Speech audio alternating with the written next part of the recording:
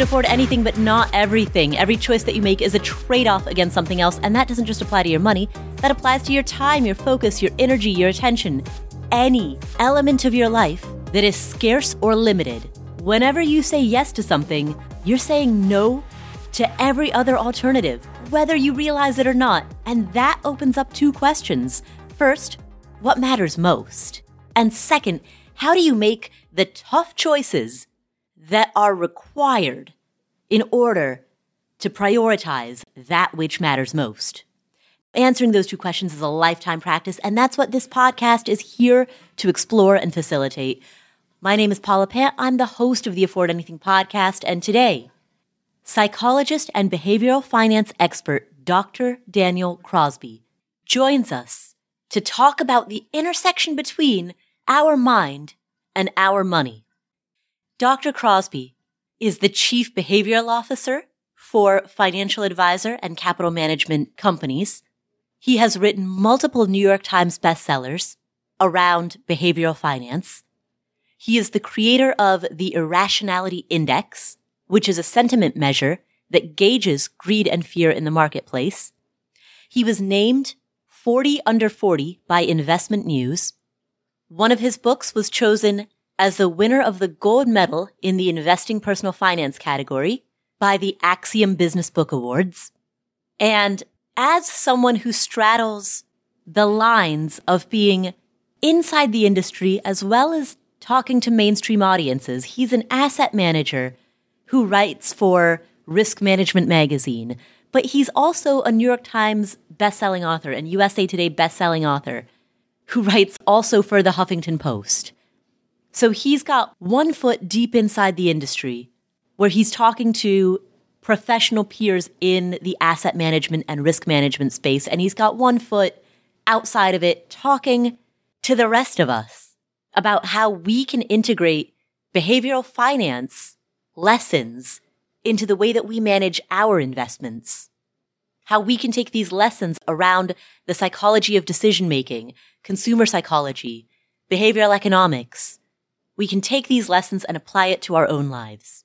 Dr. Crosby received his PhD from Brigham Young University, and one of his TED Talks, titled You're Not That Great, has been viewed 37 million times. Here he is, Dr. Daniel Crosby. Hi, Daniel. Thank you so much for taking the time to be with us. Paula, hey, great to be here. Daniel, you are trained both as a clinical psychologist and as a behavioral finance expert. At the risk of an obvious question, how have you seen the worlds of psychology and investing overlap, and what is there new to say about it? We all know about cognitive biases. We all know about heuristics and mental models. What is new that is being discovered in this field? I don't think it's an obvious question. I think it's a great question. And I think the growth and the development of behavioral finance has largely mirrored the growth of psychology broadly. If you look at psychology, it starts, more or less is popularized with Freud. And Freud is, of course, studying what's wrong with you, right? He's studying brokenness, depression, anxiety, all these things. And then it's only in like the 80s and 90s that we begin to get a psychology of wholeness, a psychology of not just what makes people sad, but what makes people happy and what makes people great leaders and great spouses and great teachers. And I think that behavioral finance is trending in that very same direction. It had to break with traditional economics by sort of documenting these departures from full rationality, the heuristics and the biases that you mentioned. And that was an important break. Like we had to sort of break ties with the old school, and that was necessary. But, now I think you're seeing a lot of talk about what makes people financially happy, what makes people well. And that, I think, is an exciting new direction for the field. Are there any discoveries that you've made as a behavioral finance expert, any conclusions that you've read about or discoveries that you've encountered that are counterintuitive? A lot of what I'm finding is that money is so central to our lives. I'm 42. The American Psychological Association has studied the stressors in the lives of Americans since about the year I was born. We've been studying what stresses Americans out. And every single year since they've studied it, finance is the number one stressor in the lives of Americans. What you see is that as people start to get their financial lives in order, other parts of their lives come in order too. I do a lot of research around some of the benefits of working with a financial advisor. For instance, we know that people who work with a financial advisor are more prepared for an emergency. They have greater global peace of mind. I just had Dr. Sonia Luder on my podcast talking about some of her research, and she found that people who worked with a financial advisor had better marital communications. So you start to see money is sort of transcendent. Money touches every part of our lives. And so as we're able to rein in this number one stressor, we see holistic improvement, whether it be with our relationships, our physical wellness. I think there's a real frontier in workplace financial wellness and some of the benefits that employers will start to see as they help the people they employ become better educated around their personal finances. It's such a problem, I think, for so many people that once you start to tame that problem, it sort of lifts all boats. When it comes to what you're talking about, reaching that state of financial wellness that permeates all areas of your life, there's, of course, a combination of sufficient income as well as good financial habits and good financial literacy that it would need to both be involved in the picture. We've heard the studies of that minimum income threshold, anywhere from 75,000 to 200,000, that correlates with happiness, after which it plateaus. We've heard the studies of old. Are there new developments? Is there new research around that piece of it? Is there a minimum income threshold after which more subjective forms of wellness play a larger role in the picture? If you think back to your Psych 100 classes and sort of Maslow's hierarchy, as our income elevates, the class of our money problems elevates, but they don't necessarily go away. Mm-hmm. You're talking about the Princeton study done by Kahneman, and it was years ago, so I'm not sure what the number would be today, but at that time it was at $75,000. It plateaus rather quickly. The benefits of having more money plateau rather quickly. Well, the reason is because money is what we call a hygiene factor in the social sciences, which is just a fancy way of saying, getting it won't make you happy, but not having it will make you miserable. What we understand from that bottom row of Maslow's hierarchy. But as you ascend and you have more and more wealth and you have some of the basics of your life taken care of, good shelter and food and good education for your kids and all that, you start to see it have different problems. And now money enters into relationships and you start to have conversations about what is enough. And you don't have enough to eat. The function of money is to get you warmth and shelter and food. But once those things are provided for, you start to have these more relational, these existential financial problems about, does money define you as a person? How can you be philanthropic? How can you try and buy happiness with your money? There's research around all of that, but it elevates the problems, but there's just sort of a new class of problems. Right. And what are some of those problems within this new class of problems? One of the things that we found among people who were better off, these are people who had mean incomes in sort of the mid six figures, were working with a financial professional. They were still having some distress around money. We were measuring relational stress. Effectively, what are they fighting with their partner about? Found it broke down along a couple of dimensions. The most powerful dimension was, is money best used to secure tomorrow or to enjoy today? And of course, both of those things are important. You need to kind of live it up and nothing's promised and YOLO and all that. But we also know we need to plan for the future. We also found disagreements around individualistic versus communal concepts of money. And this broke down largely by culture of origin. So people from Western societies were more likely to say, this money is mine and yours. Whereas people outside of the West were more likely to say, no, this money is for me, you, and grandpa and the community and my aunt who needs a place to stay, and had sort of a more communal take on it. We also looked at couples who were having differences around their level of anxiety around money, which is no shocker, but also the level of importance. We found there were about half of people who found money was sort of no big deal. Having wealth was not very defining of who they were. But for other folks, it was highly wrapped up with their sense of self and their personality. All these folks had their basics covered, but they were still experiencing some form of sort of relational turmoil around money, around some of these thorny problems. What's interesting to me is that we started the conversation with a focus on how the field of behavioral research is trending towards looking at wellness and happiness. And very quickly now we're discussing what those problems are still. The inverse of a problem is happiness, right? And so helping some of these folks find that happy medium, that's where we're headed. If you think about this primary point of differentiation, enjoy today versus secure tomorrow, those are both important. And where we find points of conflict is when people are at the poles, at the extremes of that measure, but trying to get people towards the middle, right? Where they can take a portion of their wealth and enjoy the moment and savor a delicious meal that may cost a little more than usual, or take a vacation while still not neglecting the future. I do think that the wellness piece and the happiness piece with a lot of this that I'm talking about is found in sort of that happy medium or that synthesis of these two ideas. One of the observations that you make is that sociologically, neurologically, and physiologically, we are wired not to be very good at any of this. And it's interesting to me that you make a distinction between each of the three. So I'd like to elaborate on each one by one. Let's start with physiologically. That's not a term I'd ever thought to associate with behavioral finance or the psychology of money. The reason that people don't think about it is where I was trying to fill the gap in the literature, because if you look at things like, we know not to go shopping on an empty stomach because you're going to wind up with a basket full of Twinkies and Coca-Cola or whatever. But we also know that there's all these other studies that show hunger or fatigue has a dramatic impact on purchase intent.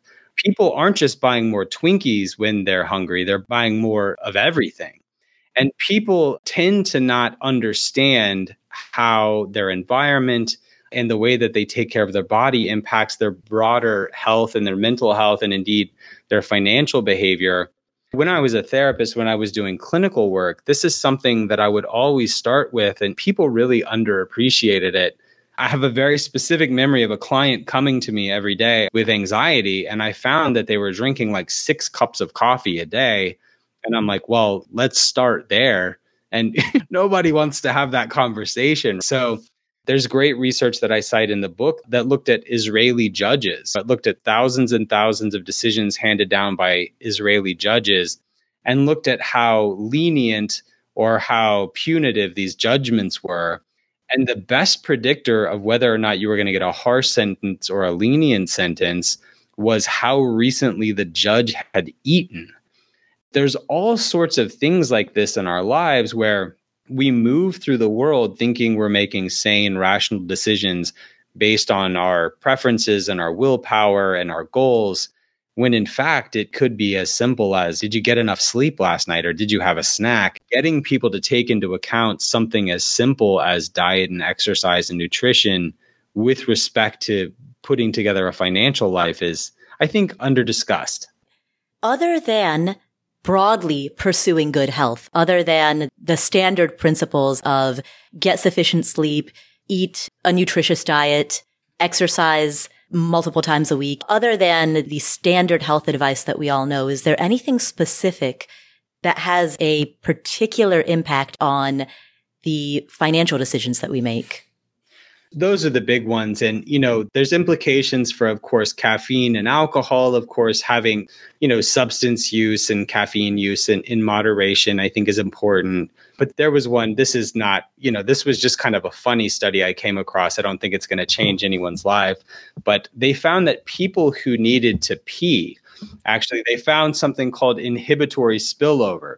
People who were, say, controlling their bladders, restricting the impulse to need to use the restroom, also found that they were restrictive and sort of risk averse when making financial decisions. Now, is that groundbreaking? Should you walk around always needing to pee to get your budget in order? No. But I think the broader implication is that something as small as that can have a profound impact on how you're making decisions about your wealth. while this is all standard recommended stuff, 8 hours of sleep and 3 to 5 days of exercise and nutritious diet and all this, it's not standard practice. Like everyone knows to do it, but I think very few of us do it the way we should. And so I do think there's still room for improvement there. What about neurologically? Yeah, neurologically, we're just wired about opposite as we ought to be wired if we were to be great investors. We really are wired for survival. And as part of that, we're wired for immediacy, action. We're wired to be on high alarm. When you think back historically, the cost of getting a danger signal and missing it could be your life. But the cost of getting a danger signal and sort of overreacting is maybe you look silly for a minute, but it's not going to cost you your life. Whereas adapting in financial markets takes patience and inaction and long-termism, evolutionarily, we're wired for the here and now. We're wired for action. We're wired for alarm. And so getting past these things and understanding how bad our wiring is, I think is the first step to putting appropriate guardrails around yourself in the form of automation, in the form of a coach or an advisor, and in the form of sort of trying to tailor your environment to maximize your probability of success. So in just about every way possible, we're wired the wrong way to be good long-term investors. The fact that we are wired for survival, that indicates why we have such negativity bias, why we have such loss aversion. There are quite obvious parallels there. You also have talked about how we're wired for short-term impulses, and also we're wired to be lazy. Can you elaborate on both of those? We're wired to be lazy both physically and cognitively. We'll start to seep into some of the other domains here, but if you'll forgive me. So if you think about your brain accounts for 2 to 3% of your body weight, but it accounts for 20 to 25% of your caloric expenditure each day. And so you are always looking for ways to think less. You were always looking for ways to do less, to think less, and to conserve that energy, whether it be physical or cognitive. And so all of these heuristics, all of these biases that we've mentioned today, these are just cognitive shortcuts to be less taxing on our brain. And, to sort of start to bleed over into the social element and see how they're combined, one of the primary means by which we save this cognitive and physical energy is we just do what other people do, right? We say, okay, 9 out of 10 dentists choose Crest. Sure, fine.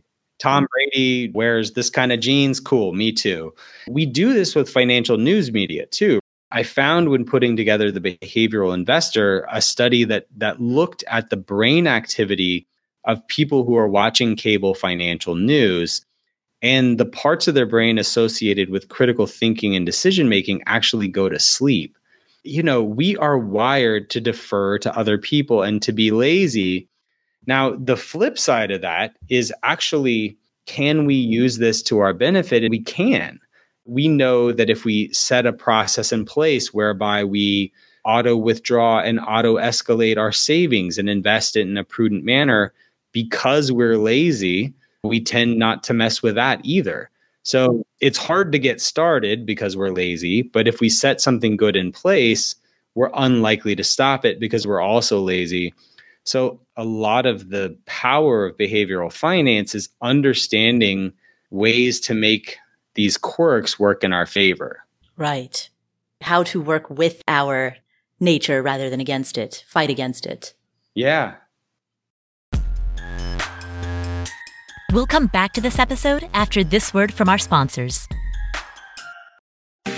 This episode is sponsored by State Farm. Are you a small business owner looking for insurance that fits your needs and budget? Look no further than State Farm. State Farm agents are not just insurance providers. They're also small business owners who live and work right here in your community. They understand the unique challenges of running and protecting a small business. When it comes to small business insurance, State Farm knows what it takes. Create a plan that fits your needs and your budget. State Farm agents are ready to help you choose personalized policies that truly understand your business. Insure your small business with a fellow small business owner. Talk to a State Farm agent today and get started on personalized small business insurance that fits your needs.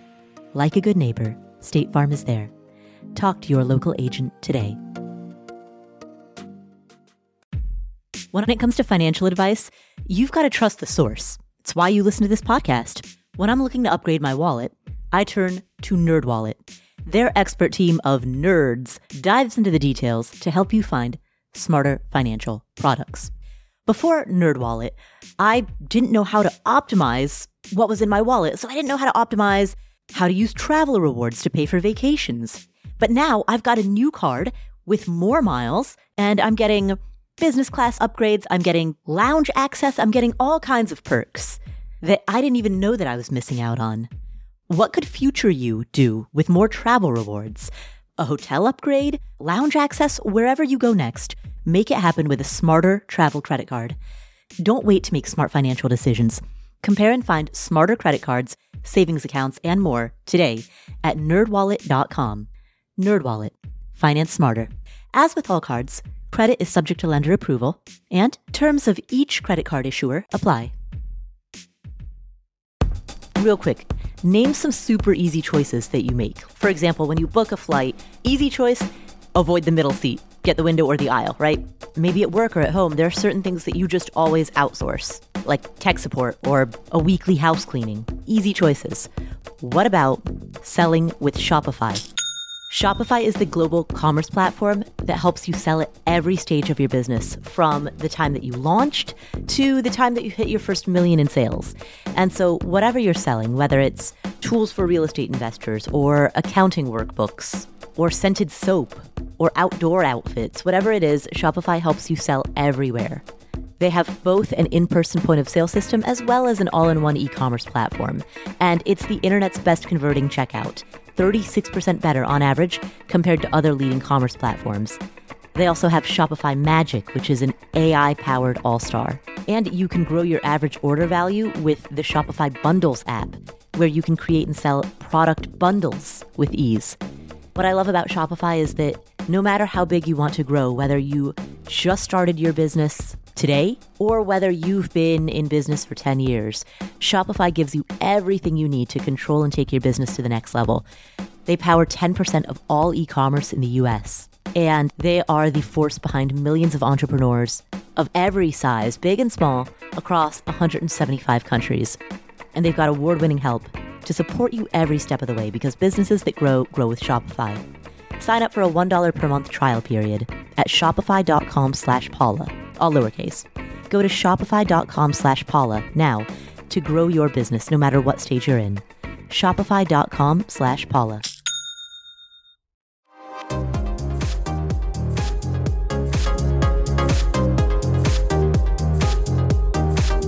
Since we've started talking about how we are also sociologically wired to be pretty bad at this, let's continue down that path. You mentioned that we are prone to groupthink. We're prone to following the crowd. What are the other elements of the way that we socialize that make us bad investors? Well, to understand how deeply ingrained this is in us evolutionarily, I think it's, good to look at how we're differentiated from other animals. So when you look at other animals, they all have something that either is, great offense or great defense that kind of keeps them alive, right? A turtle has a shell, tiger has claws. They can either protect themselves through violence or through protection. That's how they survive. They're fast, they're tough, they have sharp teeth, they have shells. We are soft. We don't have any of those sort of evolutionary advantages. Literally, the one thing that we have over the rest of the animal kingdom is cooperation. So we can work together. We can form states. We can form companies. We can write constitutions. We can create religions and laws of the land. And all of these things are sort of commonly agreed upon fictions, right? Like the laws of the state of Georgia, they didn't get mined from the earth. We just got together and we figured them out and we agreed upon them and we act as though they're real. And the same thing is true of economies and stock markets and everything else. So quite literally, this is the number one thing we have going for us, is that we're good at mimicry and we're good at working together. Now, in the stock market, though, we know about herding and crowding and groupthink. And so you are literally asking people at a time of great enthusiasm or a time of great pessimism to sort of spit in the face of the thing that they do best, to say, look, I know that everyone is super enthused about, whatever the investment trend du jour is, but you have to run the other way. Or I know everyone is panicking right now, but you have to remain stalwart. So value investors, right? Sort of contrarian investors, when you look at them, they show evidence of social isolation and pain and depression. Like, there is a real physical cost to these things. There's a real emotional cost to these things. You are literally asking people to turn aside from the thing that they were wired to do better than any other animal.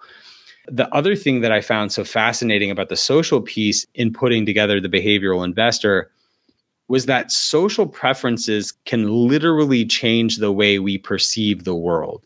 There's this famous experiment called the Asch experiment, where you imagine one line on the left and three lines on the right, and you're supposed to match the lines that are the same length, right? Now, if you ask people to do this as a one-off, everybody gets it right. Like, it's the easiest thing in the world. But what they ask people to do, though, is to do it in sequence. And so say, Paula, you're the 10th person in a row to do this, and the 9 people ahead of you are confederates of the experiment, so they give the wrong answer. Let's say the right answer is C, and the 9 people ahead of you say B.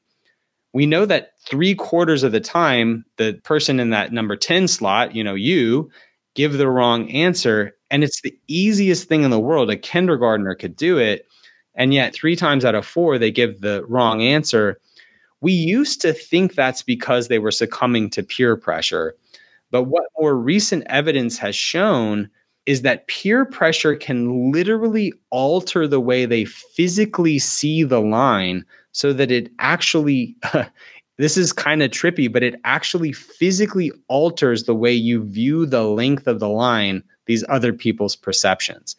And so it really can't be overstated how powerful a force this sort of group cohesion is and how much good it does for us. And so it's so difficult to ask us to turn our backs on it in this one sort of specific domain of our lives. Given that reality, does it benefit value investors and other people who take a contrarian approach to find community with one another? Yes, absolutely it does. And I think it speaks to the rise of something like Bogleheads or these value forums and other places where like-minded people gather. And, my friend Dan Egan, who heads up behavioral finance at Betterment, he wrote a piece a few years ago now that really spoke to me and I think is really true. And he said investors need a religion, not like a real religion, but they need a framework to believe in. If the framework is indexing, fine. Like, if the framework is value or momentum or growth or 100 other things, there's many ways to succeed at investing. But we need a framework, and we need a tribe, and we need a group that we can kind of point to and say, yep, this is how we do it. Because I think it's only through having that tribe and that larger sort of theoretical framework that you're able to make it through the tough times, which inevitably come to any form of investing, no matter how prudent. Let's talk about the 4 types of behavioral risk that you've written about. You describe them as ego, conservatism, attention, and emotion. I'd like to talk about each one distinctively. Let's start with ego. Yeah, one theme you're starting to hear is that things that serve us well other places in our lives serve us poorly as investors. And this is certainly true of ego. Ego is just basically the various forms of overconfidence. And there are a couple. We know that we think we're better than other people on average, right? We know that something like 85% of people think they're better than average drivers. That's not how that works. Not everyone doesn't get to be great at this. One study I cited in a previous book showed that 95% of men thought they were better looking than average. That's not how this works.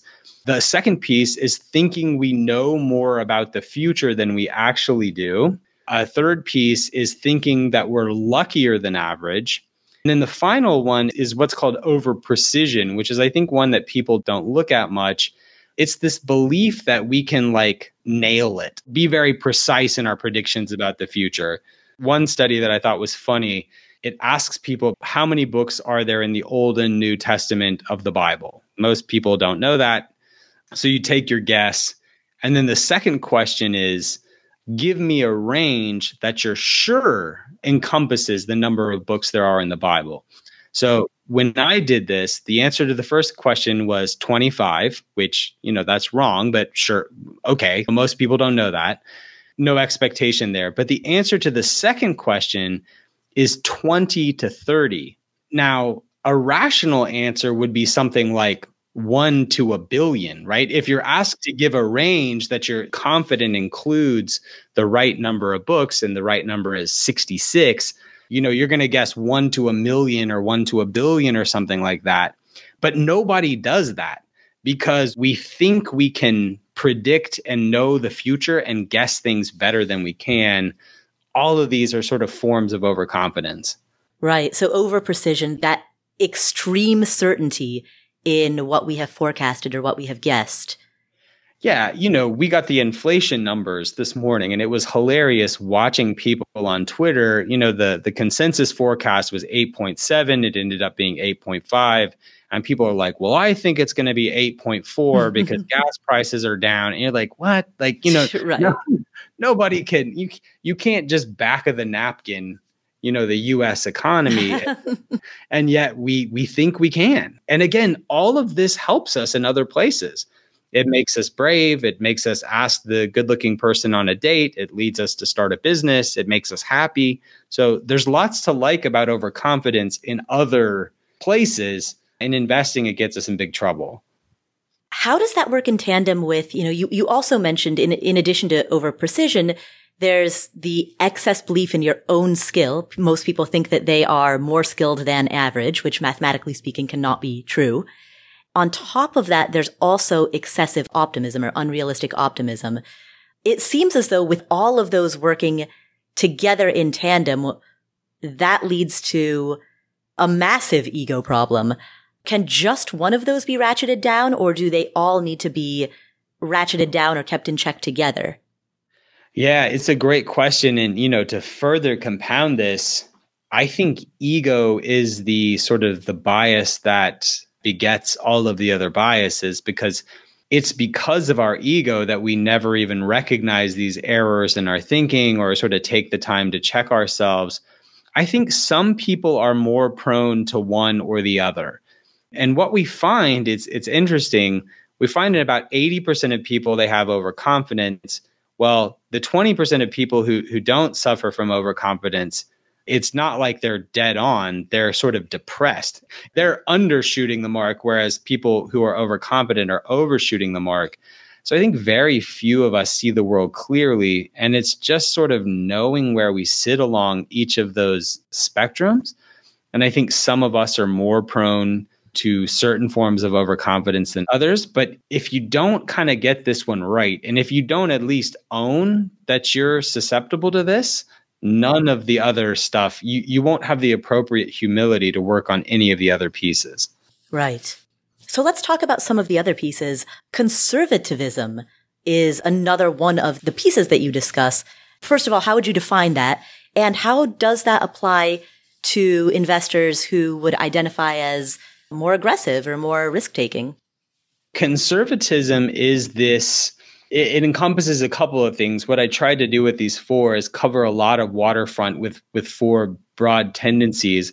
But conservatism includes things like our distaste for uncertainty and our confusing what we know with what is good. Now, it also includes stuff like risk aversion or loss aversion. I've never been asked this question, but I think it's a very deep question and a very good question. So you might look at someone who is on their face a very aggressive investor, right? And you'd say, how do they suffer from conservatism? Well, what we see in some really aggressive investors is this tendency to confuse what they know with what is safe. So they might be all in on We won't name individual securities, but like they may be all in on a certain electric vehicle manufacturer. And they would say, look, I know all about this. I go to every forum. I read everything the founder ever says. I know all about this. And they might confuse their awareness of that thing with the desirability of the investment. Another thing that we see is people over-investing in their home country, in their region of the country, and even in their own part of the business world. People in the Northeast overinvest in financials. People in the West overinvest in tech. People in the Midwest overinvest in ag stocks. And this is all because they know it, right? They're like, I live in Manhattan. I'm around finance folks all day, so I'm going to invest in finance. Or I live in Silicon Valley, so let's do some tech stuff because I know that. Well, living in San Francisco and knowing how to diligence a tech stock are different things. And so I think you can fall prey to some of this conservative thinking, or what I'm calling conservatism, and still do something that's quite risky, because you're just confusing your familiarity with safety. How can people overcome their tendency towards this behavioral risk? I'll kind of give a blanket answer for all of them. Behavior change is so difficult. Something like 80-something% of behavior change interventions fail. And anyone who's set a New Year's resolution knows this. But I have 3 E's of behavior change. The first E is education. So, right, the folks who are listening to your podcast today are learning about these things. Hopefully they're seeing these tendencies in themselves and they're going, I'm a little bit whatever. I'm a little bit overconfident. I should work on this. Part of education is what we call meta-knowledge, which is knowing what you don't know. It's not getting it all right. It's just like knowing where you're weak, knowing what you don't know. The second piece is environment. And I think this is probably where people fall down a lot. One of the things that I've learned in my study of human behavior is people are usually about as good or bad as their systems. And I think what people try and do when they read a book like mine is sort of white knuckle it through. They're like, okay, well, look, I know about all this bias now, so I'm just going to kind of white knuckle my way through my investing life now, trying to discretionarily pick out times when I'm, encountering some of these biases.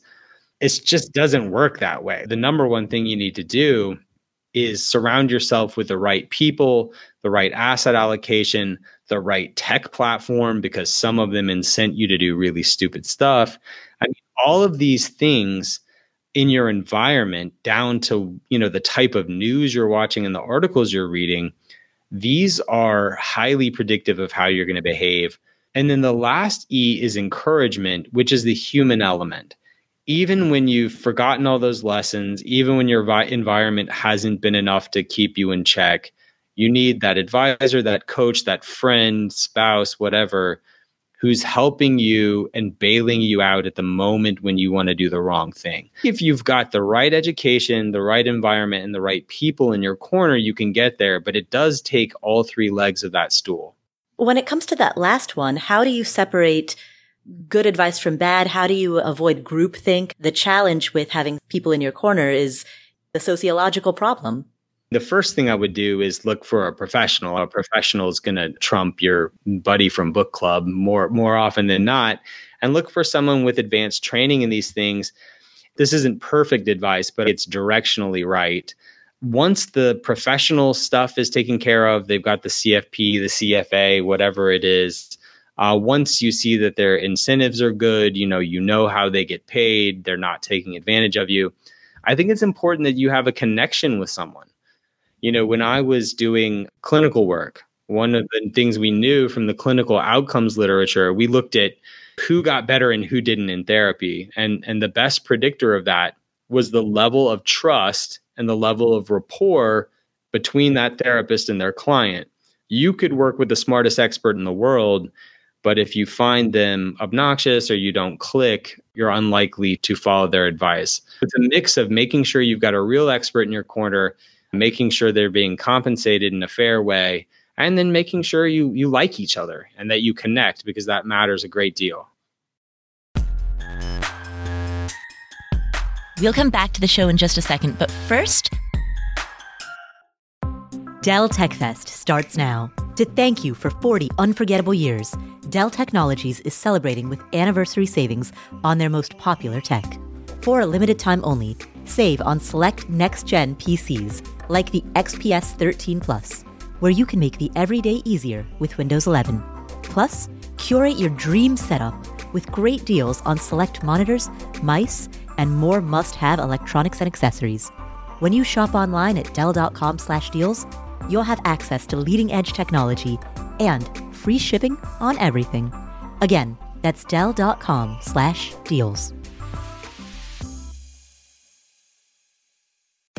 Attention, entrepreneurs, small business owners, anyone with a side hustle. If you've got a business and you are looking to connect with your customers or your clients, or maybe you're a musician and you're in a band and you want to connect with your audience, if you have any type of an audience or a customer base or a client base, then check out Constant Contact, because Constant Contact makes it really easy to promote your business with email marketing, SMS marketing, social media posting, event management. They've got an award-winning marketing platform that has helped millions of small businesses. And so you can use Constant Contact to sell more, to raise more, and to fast-track your growth. And if you don't know a lot about marketing, that's fine. Constant Contact has automation features and writing assistance tools. And one of the things that I really like about them is they have this amazing email deliverability rate. Like, we're getting a little bit into nerd space here, but email deliverability rates are really important when it comes to email marketing, because if your emails don't get delivered, well, all your hard work is for naught. Constant Contact has a 97% deliverability rate. I cannot emphasize enough how good that is. Plus, they've got live customer support and a 30-day money-back guarantee. Get going and start growing your business today with a free trial at ConstantContact.com. Just go to ConstantContact.com right now. Constant Contact, helping the small stand tall. ConstantContact.com.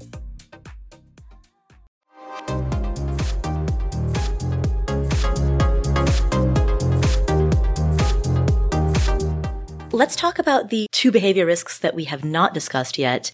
The next one is attention. What is the risk of diverting our attention to the wrong places? The easy way to put this bias is that we confuse things that are loud with things that are likely.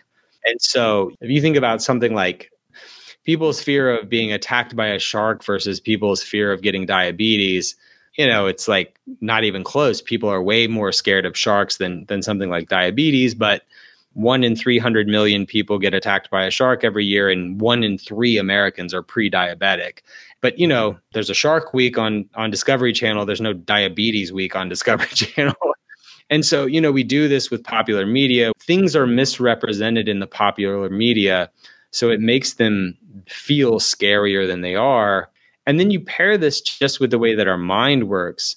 We know that bad information is about 2.5 times as sticky as good information. Even if we're getting a balanced media diet that's equal parts good and bad news, which would be candidly very hard to do, it's still going to feel a lot scarier than it is. A lot of the chapter around attention is just getting people to think in terms of probability and not in terms of their gut. If you look at something like investing in a single stock, this is something that people want to do all the time. Like, I like company X, I like company Y, I'm going to throw some money in there. If you look just from a probability standpoint, I think it's 74% of stocks, individual names, have a lifetime expected return of 0. So when you look at, the average individual stock, what it does on a long enough timeline is go bankrupt and fall to pieces. But if you look at the average index, you're getting 8 to 10% a year over long periods of time, because a few hundred stocks do all the heavy lifting. Right. People don't think about the numbers. They don't think, hey, 3/4 of companies go bankrupt, and they think, oh, what if I had bought Apple when it IPO'd, I could have turned my $10,000 into $10 billion or whatever the number is. That story of what could have been is louder than the likelihood of any individual name's probably going to go to 0. Trying to get people to think probabilistically is a big deal. I'm hearing multiple cognitive biases that touch that answer. There's the availability heuristic, there's recency bias, there's survivorship bias. All of that seems to be wrapped up in this behavioral risk of putting our attention towards that which is most salient rather than that which is most probable. Yeah, you nailed it. The last risk is the risk of managing emotion. Can you talk about that? Yeah. So again, emotion is one of these things that's so much a part of how we make decisions. I think there are some people who think that emotion can be a form of signal, right? Like emotion can be used to trade more effectively or to make better decisions. This is almost universally not the case. When we look at emotion, we know that people make really poor decisions in times of heightened emotion, whether it be positive or negative. And we know that people tend to engage in something called answering an easier question that has somewhat to do with the affect heuristic that you talked about earlier. If you think about something like, is boating dangerous, right? If you ask people, is boating dangerous? Hey, do you want to go on a boat ride with me? Everyone goes, yeah, like I'll go on a boat ride, and I'll go on a boat ride. I'll go to the lake. Well, boating is super dangerous, but people don't perceive it as dangerous because it's fun, right? The emotion of fun overrides the objective assessment of the dangers of boating. Now, you ask the average person, is investing dangerous? And they go, oh, yeah, investing is dangerous. Wall Street's a casino, or all these things that we hear. Over the long term, investing is not dangerous at all. If you're doing it at all correctly, investing for the long term is quite safe. And yet people have a different emotional experience of it than, say, boating. There's all these studies I found where sort of limiting emotion, trying to mechanize your process, to automate your process, led people to make really good decisions. The small departure from that, I would say, is that positive emotion can push you to save more and to take risk.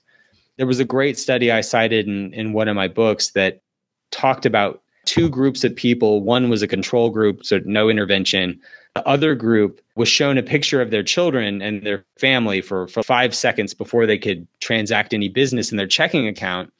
And the people who saw a picture of their kids for 5 seconds every time that they logged in saved more than twice as much as the control group. Now, that's emotional, right? They were being sort of recentered on the thing that mattered most to them. And so that was leading them to make different decisions and emotional decisions, but they were positive decisions. Just make sure that the emotion you're feeling is sort of channeling that behavior in a good way. We know that people continued to save in college savings plans all through the great financial crisis, even as they were pulling money out of every other equity vehicle, because they love their kids and they see their kids every day and they go, oh God, I got to send little, Bobby to college. It allowed that positive emotion, allowed them to overcome that fear. Use emotion to help you overcome your fears, but don't succumb to the emotion that tells you to be fearful. On that note, when is fear prudent and when is it misguided? How can we validate a given investing idea that we have? There's this idea that I stole from the 12-step programs called HALT. And in the addiction recovery programs, they say to halt or to stop when you are hungry, angry, lonely, or tired. So I think emotional extremes, whether extremes of fear or extremes of happiness or euphoria or greed, are largely to be avoided. But one of the things that I will say about fear is perhaps you're having a fear of not a 10% market decline, but a fear of perhaps I haven't saved enough, or perhaps this person I've entrusted with my money is not an honest person. Like, these are the types of fears that I warrant further exploration. But if the fear is about a sort of typical amount of market volatility, I think that can be mitigated with education and encouragement and all the things we talked about earlier. But there are certain types of financial fears that may be warranted. I think people in large respect are not as worried about retirement as they should be. If you look at the number of people who say they're worried about retirement and then what the average person has saved for retirement, some people should be feeling more fear. If that fear pushes you in a more prudent direction, then it's worth listening to. If it pushes you toward panic, it may be worth working past. Well, Daniel, we are coming to the end of our time. Are there any final takeaways that you would like to leave this community with? I'll go back to my earlier thought about just how money touches every part of our lives. And I just hope that you do such a service here by educating your listeners about sort of the fundamentals of personal finance. And I just hope people will take 10 minutes, 15 minutes today to take one step in the direction of getting their financial house in order, because I do think it lifts all boats. It's not this thing that's disconnected from the more important parts of life. It's actually quite connected. And in terms of people finding me, I'm on Twitter at Daniel Crosby. I have my own podcast called Standard Deviations. And I'm also on LinkedIn, Daniel Crosby, PhD. Thank you, Dr. Crosby. What are 3 key takeaways that we got from this conversation?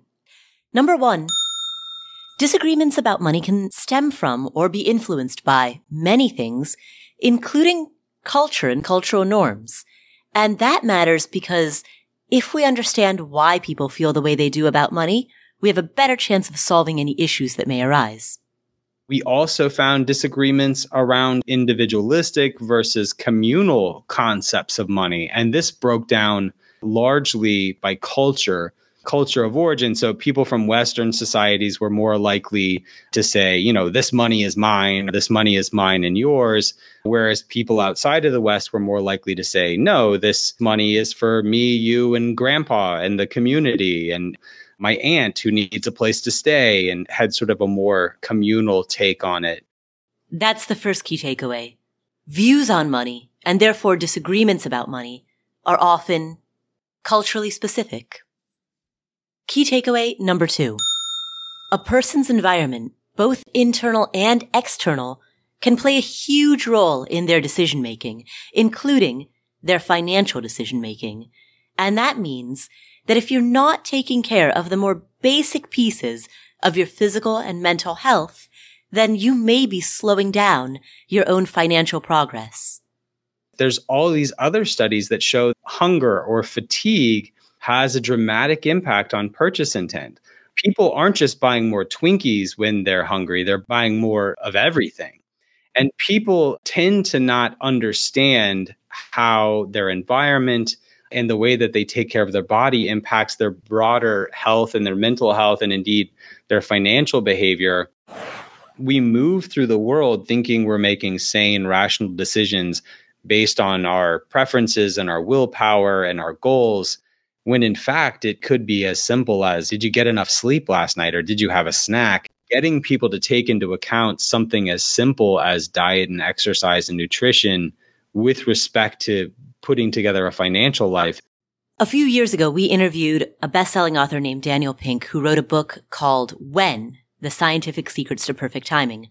One of the points that Daniel Pink made in the book When is that a person's likelihood of having a positive outcome, for example, in a courtroom or at a doctor's appointment or in a negotiation, in a meeting, in a presentation, their likelihood of a positive outcome was highest in the morning and lowest in the mid-afternoon. And a lot of that dealt with waves of when people perform at their peak versus when they slump a little bit. They're tired. We will link to that podcast episode in the show notes if you want to hear the entire episode. But I raise that right now in order to link this to something that Dr. Daniel Crosby said in today's interview, in which he talks about how a related concept, not necessarily time of day, but the related concept of how recently did you eat? Have you had a meal? Have you had a snack? That related concept also plays a major role in outcomes. There's great research that I cite in the book that looked at thousands and thousands of decisions handed down by Israeli judges and looked at how lenient or how punitive these judgments were.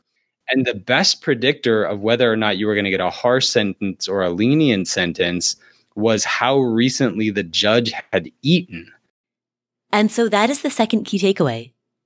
seemingly simple factors like adequate sleep, eating a snack, can make a massive difference in performance and outcomes. And that is a data-backed finding. Finally, key takeaway number 3.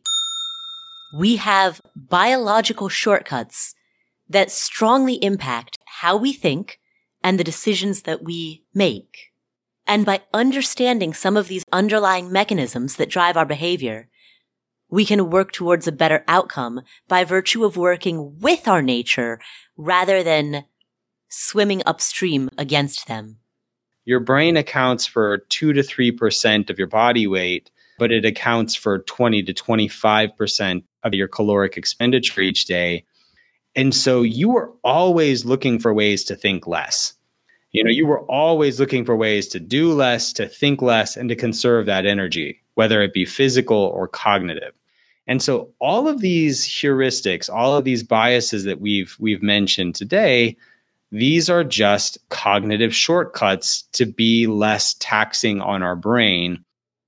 He links this to an intriguing study of how our brains react when we watch TV. I found a study that looked at the brain activity of people who are watching cable financial news, and the parts of their brain associated with critical thinking and decision making actually go to sleep. We are wired to defer to other people and to be lazy. Now, the flip side of that is actually, can we use this to our benefit? And we can. We know that if we set a process in place whereby we auto withdraw and auto escalate our savings and invest it in a prudent manner, because we're lazy, we tend not to mess with that either. And so that is the third key takeaway. Be aware of what your brain is doing, because your brain is not necessarily doing what your mind wants it to do. Distinction here between brain and mind. A lot of our heuristics, our mental models, our cognitive shortcuts, those are ways in which our brains conserve energy, but they are not necessarily pathways to arriving at the best decisions. Sometimes they are. That's why being cognizant of our mental models is so critical. And so that is the third key takeaway from this conversation with Dr. Daniel Crosby, a psychologist and behavioral finance expert. Thank you for tuning in. If you enjoyed today's episode, subscribe to the show notes where you can get timestamps of all of our discussion points that you can quickly reference back to. You can subscribe for free by going to affordanything.com/show notes.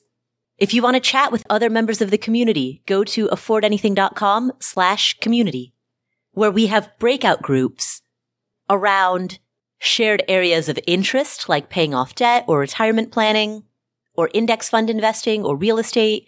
We have breakout groups based around what part of the country you're in, based around your decade of life. So you can find your people. That's at affordanything.com/community, totally free. Thank you so much for tuning in. If you enjoyed today's episode, please share it with a friend or a family member. That's the most important thing you can do to spread the message of great financial health. Make sure that you are subscribed to this podcast in whatever podcast player you're using, whether it's Spotify, Apple Podcasts, Pandora, however you like to listen to this. Make sure that you are following this podcast. And while you're there, please leave us a review. Thanks again for tuning in. My name is Paula Pant. This is the Afford Anything podcast, and I will catch you in the next episode.